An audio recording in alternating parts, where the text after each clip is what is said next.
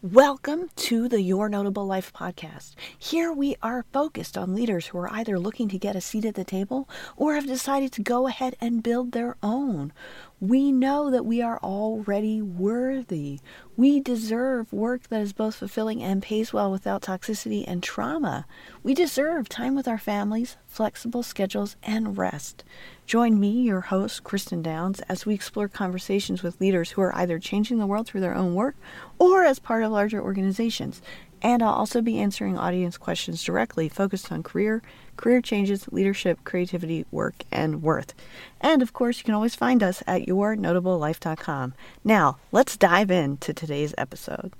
Hello, Cristin here. Just wanted to let you know that this episode was recorded before the podcast name change. If you hear any old terminology, that's why. Thank you for listening. You know somebody with a chronic illness. Even if you don't know that you do, you do. Hello, and welcome to today's episode of the Notable Woman podcast. I'm your host, Cristin Downs, and I'm happy to bring you today's interview with Julie Morgenlender. Julie and I have met in this big, beautiful online world, but never in person. She's smart, talented, funny, loves dogs more than you could possibly imagine, and she has a chronic illness. Several, in fact. Julie is a notable woman, and she could be on this podcast for many reasons, but I really wanted her here for breaking down the stigma around chronic illness. I know people with chronic illness, and you do too. It's time that we all get a greater understanding of these hidden illnesses and disabilities. I hope you'll enjoy this interview as I talk with Julie about chronic illness, how these illnesses affect her life, and how we can be more empathetic. I'll be back at the end of this episode to fill in any gaps. Welcome to the Notable Woman podcast. I am happy to introduce today's guest, Julie Morgenlender. Julie has blogged about chronic illness under a pseudonym for 5 years and is now also blogging about personal finance as herself at Nest Egg Chick. She is currently creating an anthology, which is a collection of stories written by many people about living with chronic illnesses. Her latest project is the creation of products that promote awareness of invisible disabilities. Welcome, Julie. Thank you so much for taking the time to chat with me today. Thanks for having me, Cristin. We are going to dive right in, and I would love for you to school me as much as possible about how to speak sensitively about chronic illness. So, if I'm being an ass, please tell me. Well, I appreciate you saying that. I think that alone is enough for being sensitive about chronic illness. I think that a lot of people are scared to say that they don't know and they need to learn.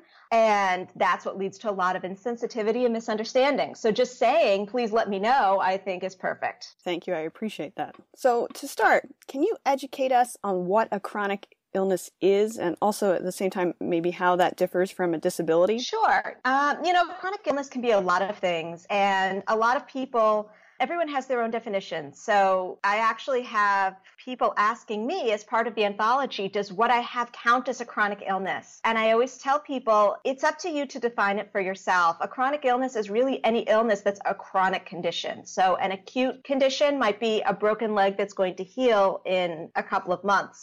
A chronic condition is something that's going to be lasting for a lot longer. I'm not a doctor or a research expert. This is just what I've come across. And so chronic illnesses can be a wide range. It could be diabetes or depression, PTSD, fibromyalgia, multiple sclerosis. There can be a lot of different causes and a lot of different symptoms. So you can't really paint it all with one brush. There's a wide range. And then to the second part of your question about chronic illness and disability, they overlap, but they're not the same. You can have one without the other. So an example of a chronic illness without disability would be somebody who has, say, multiple sclerosis, but it's not in some phases of multiple sclerosis. It's called relapsing remitting. Sometimes you're in a relapse phase, but when you're remitting, you might not really have any symptoms at the moment. You might be leading your life pretty normally, and it's all good. But during your relapse, you might be disabled. For me personally, I had a lot of years of pain where I wasn't really disabled. There were some things I couldn't do, but I could live my life. I just made a few accommodations, no problem. On the flip side, you can also be disabled without having a chronic illness. If you're in a car accident and you become paralyzed, there's no illness behind that, even though you're disabled. And it can be both. You can certainly have a chronic illness that's quite disabling, that stops you from working or walking or doing something else in your life. Thank you so much for explaining the difference for us. Now, when did you first know that you had a chronic illness? There's no simple answer to that. My symptoms started when I was 12, but the doctors kept saying, give it 6 weeks, it'll go away. Wait another 8 weeks, then it'll be gone. When I was 16, though, it changed. And instead of coming and going, the pain was all the time. And that's when I knew something was wrong. But I didn't get my first diagnosis until I was 23. And that was when I found out that I had something that was going to be with me for the rest of my life. And I'd suspected it, but this was the first time I actually knew it. Just so our listeners understand what sort of chronic illnesses we're talking about, are you comfortable sharing your diagnoses with us? Sure. A lot of people aren't, and so it's always great to ask. I'm trying to be public about it. With the anthology, I think I have to be. So I've got a long list, which is pretty common. I have an autoimmune disease, which means that I have multiple autoimmune diseases. An autoimmune disease is when your immune system, instead of just attacking foreign bad things, it attacks your good things. So I have Hashimoto's disease, which is where my immune system is attacking my thyroid gland. So I also have hypothyroidism because my thyroid can't quite do what it needs to do. And once your immune system gets all worked up, it gets confused and then attacks more things. So a lot of people have multiple autoimmune diseases. I have celiac disease, which means the immune system is attacking stuff in my intestines, and that's triggered when I eat gluten. I have what's called undifferentiated connective tissue disease, which is a fancy way of saying, we don't know, you have a connective tissue disease, we can't classify it. That was my first diagnosis. It was sort of a lack of a diagnosis. And then I've got what I consider secondary things. I've got adrenal fatigue that comes from those other issues, and I've got polycystic ovarian syndrome, PCOS, which is pretty common for a lot of women. And then I have central complex sleep apnea, which does not help, and scoliosis. Thank you for sharing those with us. Now, I have friends with chronic illnesses, as well as I count you as a friend, obviously. And I know that it's been a many-year struggle for many people to find out what was actually wrong with them. How did that process work for you? It's so different for everybody. And I know a lot of the reason I had some trouble is because I was caught in the HMO hell of the 90s, where I just couldn't get referrals out. So for me, like I said, took quite a few years, 11 years for me to get my first diagnosis. And I know for a lot of people, it takes years. I've spoken to people where it's taken even longer than 11 years. Thankfully, now we have the internet and we can do a lot more research on our own. My parents certainly tried to do research, but it was a lot harder to do, and there was less known. So it can be a long road, and when you don't have a diagnosis, people tell you it's all in your head, which makes you wonder if you should even bother looking for an answer. So it's challenging. Now, you previously had a, quote, normal job, unquote. When did you know that wasn't going to be possible for you anymore? I always knew that I wouldn't be working until retirement age. It was just, the writing was on the wall. I saw that coming. I thought I'd be retiring in my 50s. But then as I got sicker, I started thinking it might be my 40s. And it ended up being that I left my job when I was 32. I thought I was taking a 3-month leave of absence and that I'd go right back. But, it just didn't happen. I was getting sicker and sicker and I had to leave. So it's been tough. Our society here in the US is very focused on what you do. Here in the Northeast, when you meet someone new, that's the first question. Not where are you from or what are your hobbies, but, what do you do? And it's hard in social situations to not be able to answer that question. Plus, of course, having to redefine your sense of self-worth and struggling financially. It's a tough situation. Now, you mentioned the financial side, and I imagine that has to be quite difficult. And it also makes great sense to me why you've become a personal finance expert, given the challenges that brings up. Now, what are those financial challenges that are faced by people with chronic illness? It's funny you mentioned the financial coaching side because that actually started first. I really got into personal finance back while I was still working, and there were some financial challenges while I was working, but they weren't nearly as tough. It's definitely been harder since I left my job, of course. So it varies for a lot of people. Job loss obviously can be an issue, though a lot of people with chronic illnesses do work. Divorce is unfortunately very prevalent. People have chronic illnesses. You have extra child care if you're not able to take care of your children to the same extent because of your illness. Extra pet care, even hiring a dog walker. Obviously, there's extra medical bills. Insurance is great if you have it, but a lot of people don't. And there is a lot that insurance does not cover. I couldn't even begin to tell you all of the things. So I actually have fantastic insurance, and I'm very lucky. And, I'm in a great situation. I still pay about $600 a month in medical expenses, which if you're not working is really a lot. They're government programs, but they're pretty limited. Can't always get them. And even if you can, the amounts aren't quite sufficient. So yeah, there are a lot of challenges for people who have chronic illnesses, especially because for the most part, no one wants to admit they need help and they don't want to ask for help. Can you tell us a little bit about what a good day versus a bad day looks like for you? So I listed my diagnoses earlier, but those don't really paint the picture because you don't know my symptoms. So my main symptoms are pain in my wrists, knees, toes, back, and neck. Plus, I just have pain everywhere sometimes. I can't even pinpoint it.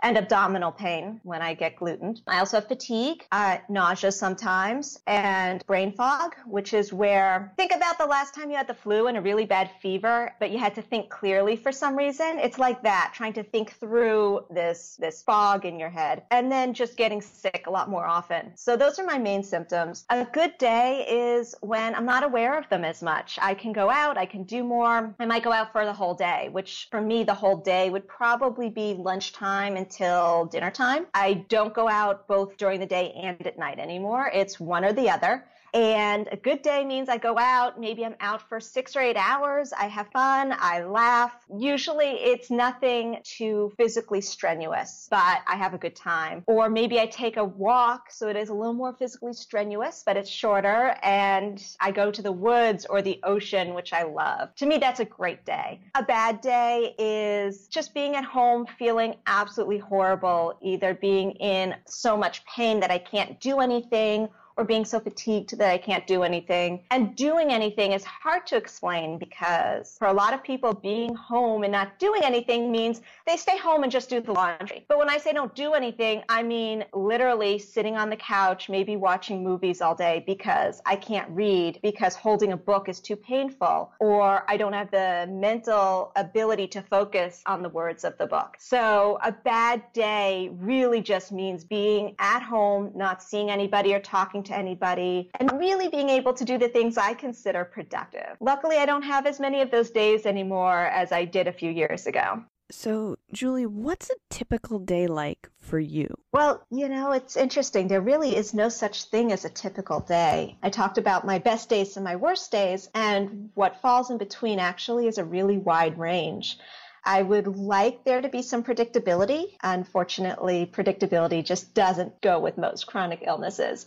So for me, most days are, well, today I went to the grocery store and I wanted to do laundry, but I just didn't feel up to it. So I didn't. I did a bunch of useful stuff around the house, though. I did some stuff online that needed to be done, and I felt good about that. So for me, that was a really productive day. If I go out with a friend for a couple of hours, that's great, but that means I don't get to cook dinner. I have to eat leftovers. So there's a lot of balancing, and pretty much every day, everything I do has to be carefully thought through. If I'm going to take a shower, I need time to rest afterwards before I can do something else. I might go to the grocery store or do laundry or change the sheets on the bed, but I wouldn't do all three. If I'm going to do laundry in 3 days, that means I have to change the sheets tomorrow because I can't do them on the same day because of the pain and the energy involved. So yeah, it varies a lot. A lot of days do involve talking to doctors or seeing doctors. Today I emailed with a doctor, and that's just the reality of things, or fighting with an insurance company. And I think a lot of us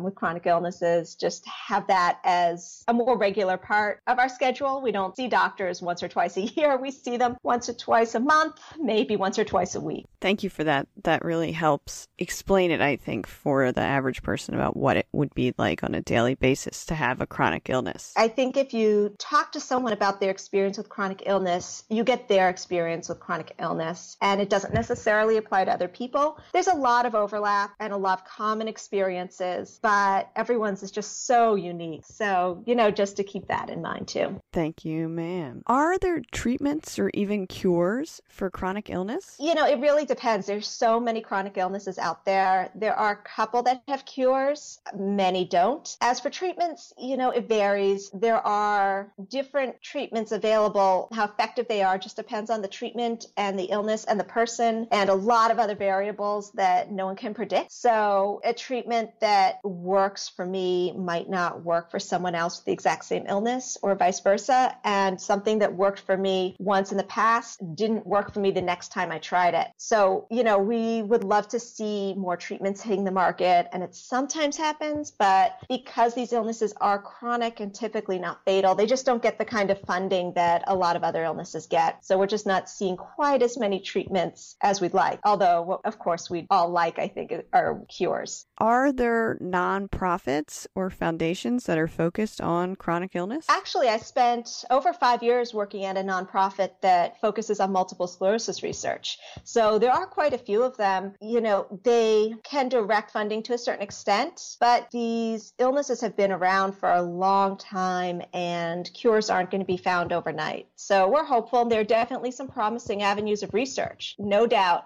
And I constantly have people saying, hey, did you hear about this? And did you hear about that? And have you tried bee stings? And have you tried, fecal transfusions? But the truth is there's very little out there I haven't heard of. I stay on top of all of it. Most of my friends do too. So when something does come down the pipeline, we'll know about it well in advance. So I'm gonna have to ask you about those two things. Oh. Can you tell me about bee stings? And I think you said fecal transfusions? Okay, sure. What would that be? Sorry, I just took random examples. Bee stings were thrown out there for a while as a way to cure or at least treat multiple sclerosis. There was a belief, not necessarily within the scientific community, but a belief that the bee venom could have a positive effect. And you could go into a room with a bunch of angry bees and get stung a few hundred times. And if you didn't, die or something, that you'd be cured. And when you feel so sick all the time, when you can't function, you can't hold your job, you can't take care of yourself, sometimes you can't even shower alone, you're willing to try anything. So I've seen people try some pretty incredible things. The fecal transplant one, I forget exactly if it's transplant or transfusion, but this actually does have scientific basis. There's a lot of really good, healthy bacteria, I think it is. I'm not a researcher, not a scientist, putting out that disclaimer, but you can Google this. There's a lot of good, healthy stuff living in fecal matter. And what happens is a huge part of your immune system actually resides in your gut. And so that's why a lot of what you eat can be so important. In addition, there's fecal matter. And what somebody has that might not be so healthy, somebody who's healthy could maybe donate theirs. There's actually a place in the town near me that collects the fecal matter. They pay people to poop into special containers and bring it over with a certain frequency. And it gets treated and then put into I don't know where exactly, if it's somewhere in the system, in the body of somebody who has certain medical conditions. And there have been some very promising results. I think I'm probably a good candidate, although I'm not at that point yet. It's not something I'm considering now,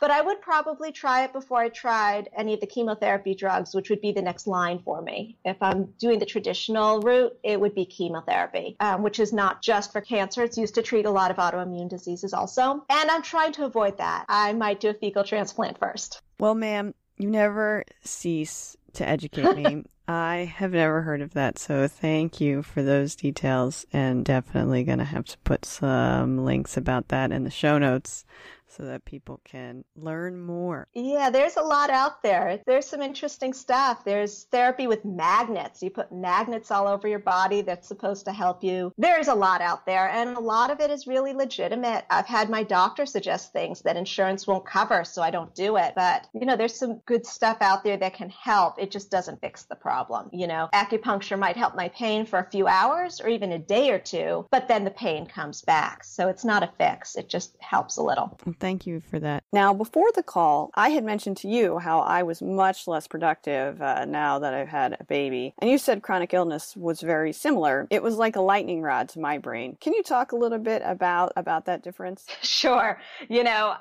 Obviously it's really not at all the same, but there are a few similarities. Like everyone thinks they understand what it's like to have a kid, and my guess is they don't unless they have one. And I say this as someone without a kid. And everyone thinks they can relate to chronic illness because they once had the flu, and you really can't relate unless you had one. So I'm guessing at the similarities here. But, I think you just have this piece in your life that you can't control. It's very unpredictable. And you might have the greatest plans in the world to be productive. You are ready to go, and your body just says, nope, I don't think so. Probably like your kid says, nope, I'm going to throw a tantrum right now. Yes, we just fairly recently we hit the tantrum phase, and it's a whole new world. Those arms and legs can just throw themselves around. It's very different, very, very different. What would you say is the biggest assumption people make about you? I'd say the biggest assumption is that I'm fine. I look okay. I have what is called an invisible disability, an invisible illness. If you look for it and you know the symptoms, you can see me flinch or limp a little. But for the most part, I look healthy, and so people assume that I am healthy. I get dirty looks when I park in a handicapped parking space, and people say, oh, but you look fine. I actually got that the other day. Someone asked me for advice on some pain she was dealing with, and I helped her. And she said, how are you doing? And I told her, August is kicking my butt. I am heat intolerant, and summer's really hard. And she said, oh, but you look great. And I said, well, I can't see the pain you were just describing. And I saw the light bulb go off, and she just looked me up and down and went, oh, okay, I get it now. So that happens a lot. Do you feel like people treat you differently because of it? They definitely do, because they assume I'm healthy. They treat me like someone who's healthy. I've had to pretty much beg for a seat on the bus when I wasn't able to stand. And, I come across as a generally happy and smiley person. And so people assume that it doesn't affect me to any real extent. And I think it's really important to have a good attitude towards all of this. But it doesn't mean you need to hide the reality. And I've made a real effort in recent years to actually let people know how difficult this can be emotionally. So my friends and family are seeing it, but when I leave the house, if I'm not feeling happy, I'm generally staying in. So when I leave the house and people see me, they're seeing a happier person who seems to be doing better, both physically and emotionally. I think it's really important that you share that truth, because I think far too often people hide what they're really thinking, whether it's how they're feeling if they have a chronic illness, whether it's how they feel when they're discriminated against at work or out in public. And when you just act like it's always okay, I think that hides the truth of it. And so I think it's great that you let people know, because they need to understand. And I think that understanding can lead to some empathy. Yeah, I agree. And it's a hard thing to do. We're always told to put on a happy face for all situations. And it just means that people don't know what's really going on. So it's hard to do, but I'm trying to do it not only with chronic illness, but in other parts of my life. And, I won't pretend it's easy. And some days I skip it, but I think it's worth it in the end. I bet that you also find that you get a lot of support as a person with chronic illness. Can you speak to that a bit? I have the most supportive parents, and they've just been wonderful. They do everything that they can to help me. And the moral support is just the greatest thing. I have friends who have been super supportive. They come over and they help with physical things like putting in my air conditioners every summer, or just hanging out with me when I'm stuck at home for days at a time and can't leave. They'll come over and just hang out, and they don't care that I'm sitting in my pajamas and, gross and sweaty. And that's really fantastic, because there's a lot of isolation with this. I mentioned earlier, there's a lot, of course, with people with chronic illness. People lose friends. I've lost a couple, but most have stuck by me, which is fantastic. Because when you can't go out and socialize, you stop being as fun in some ways. So it can be a little difficult. But I have not only my friends and family, but I found a great support group locally, which has been really wonderful. And I've also found great communities online. Blogging has been wonderful, and I highly recommend it. If any of you are feeling a little isolated, start a blog. It's easy and it's free. and there's a great community. And all over Tumblr and Facebook and Twitter, throw in some hashtags and you'll find some really great community and people who just want to talk. Excellent. Is there a hashtag or a good place for people to start? Hashtag chronic illness works on most platforms. Spoonie is a big one, based on something called the spoon theory, which is used to describe a lot of what people go through with chronic illness. But look up also, if you have a diagnosis, just look up your diagnosis. If I put in celiac or PCOS or Hashimoto's, I'll find people who are dealing with those things also. Great tip. Thank you. Now, you are working on an anthology for people with chronic illness. Can you tell us a little bit more about that? Sure. I love anthologies. I read my first one years ago, and I didn't know what it was when I picked it up. An anthology is a collection of stories written by a lot of different people. So I picked up this anthology on bisexuality called By Any Other Name, and all through it I went, oh my gosh, that's me! This was the most exciting thing. I didn't really know other bi people, and here were people writing about my experiences. They were putting words to feelings that I'd never been able to define. It was this amazing thing. And I feel like that's really needed in the chronic illness community. You know, people have a hard time reaching out and finding each other. And I think there'd be a lot of value to just having something you can read and say, wow, that's me. I'm so glad I'm not the only one. Excellent. How did you first get the idea for the anthology? You know, I've been trying to remember. A while back, I was talking to a friend who has cerebral palsy, and we were just talking about some of the completely absurd things people say to us. Some are horribly insulting, some are just funny. And we talked about gathering up the stories, and we never really did it, but it always been in the back of my mind. And in more recent years, as I've talked to more people who have chronic illnesses, I've just realized how many people find comfort when others share similar stories. And I started thinking maybe this is a way to do it, not just by sharing the absurd things people say, but maybe going a little deeper also. Now, how have you gotten the word out about your anthology? I took some advice from a friend who wrote an anthology, and I put a call for writing out on Tumblr, and it became really popular. I was actually pretty surprised. I just got active on Tumblr, posting a lot about chronic illness, and people loved it and picked it up and reblogged it. And before I knew it, it was on other people's blogs. It was showing up on Facebook, and even strangers told me that they'd heard about it, which was incredible to me. Julie, what has the response to the anthology been? It's been really positive. I've heard from a lot of people saying that this is really needed in the community, and they're so excited to read it. If anything, the only negative response I'm getting is, why won't it come out sooner? And that goes back to, it takes a long time, but I think that this is going to be a great resource for everybody, and I hope other people do them also. I can tell you, I'm very much looking forward to reading it. How are you planning on publishing it? Oh, well, I'm going to self-publish for a lot of reasons. So my plan right now is to do both an ebook and a paperback, and then I'd like to do an audiobook. And I've certainly had a lot of requests for an audiobook, but it's a lot more expensive to produce. So I'll need to see if I get enough sales of the book and ebook to fund an audiobook. But that's my hope. That's awesome. Now, is there a self-publishing site or company or something that you would be using? I'll be using Amazon. Amazon lets you self-publish an ebook, and they also do a print-on-demand paperback, which means I won't have to store 1,000 copies of a book in my little apartment. That is awesome. Thanks for that tidbit. That's great. What would your advice be to someone who might want to do something similar? I would say, first of all, plan on it taking longer than you expect. I have been at it for 2 years at this point, and I'm going a little slowly because I don't want to mess up my health situation, but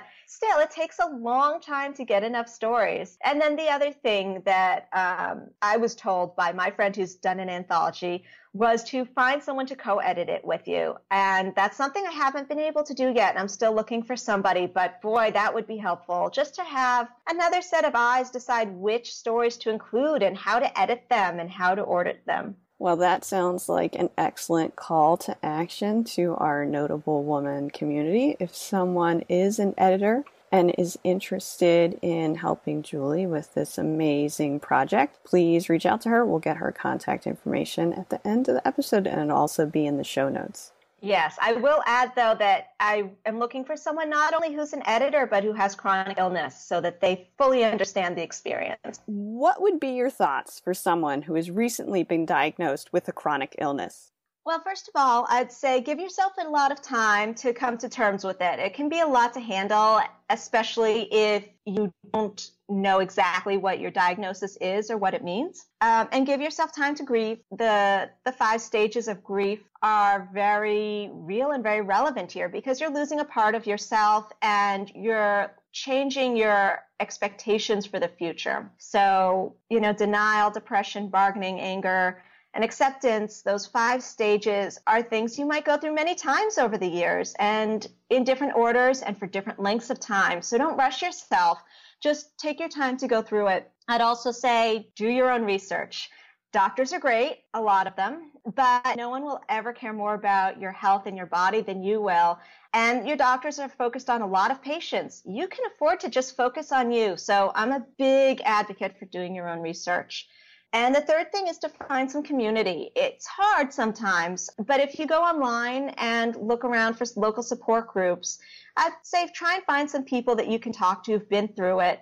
There's a wide range of experiences for any diagnosis. So you might not be the best case or worst case. So don't necessarily assume that whatever you hear will apply to you, but still find people who can relate and who can help educate you a little bit.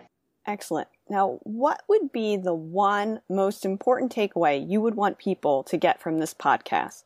You know somebody with a chronic illness. Even if you don't know that you do, you do. Just statistically, you know probably many people, and they're probably not talking about it. So I would say share this podcast with your friends and start a conversation and ask people what they're going through. And then just listen.